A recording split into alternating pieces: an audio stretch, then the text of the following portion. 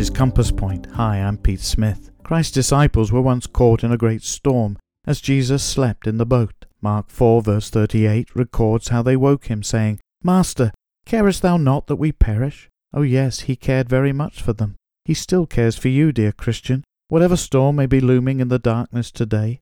Listen to these words of a song by Frank Graff. Does Jesus care when my way is dark with a nameless dread and fear? Does Jesus care when I've said goodbye to the dearest on earth to me, and my sad heart aches till it nearly breaks? Is it aught to him, does he see? Oh yes, he cares.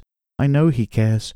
His heart is touched with my grief. When the days are weary, the long nights dreary, I know my Saviour cares. Join us again at Compass Point for more daily direction from God's Word.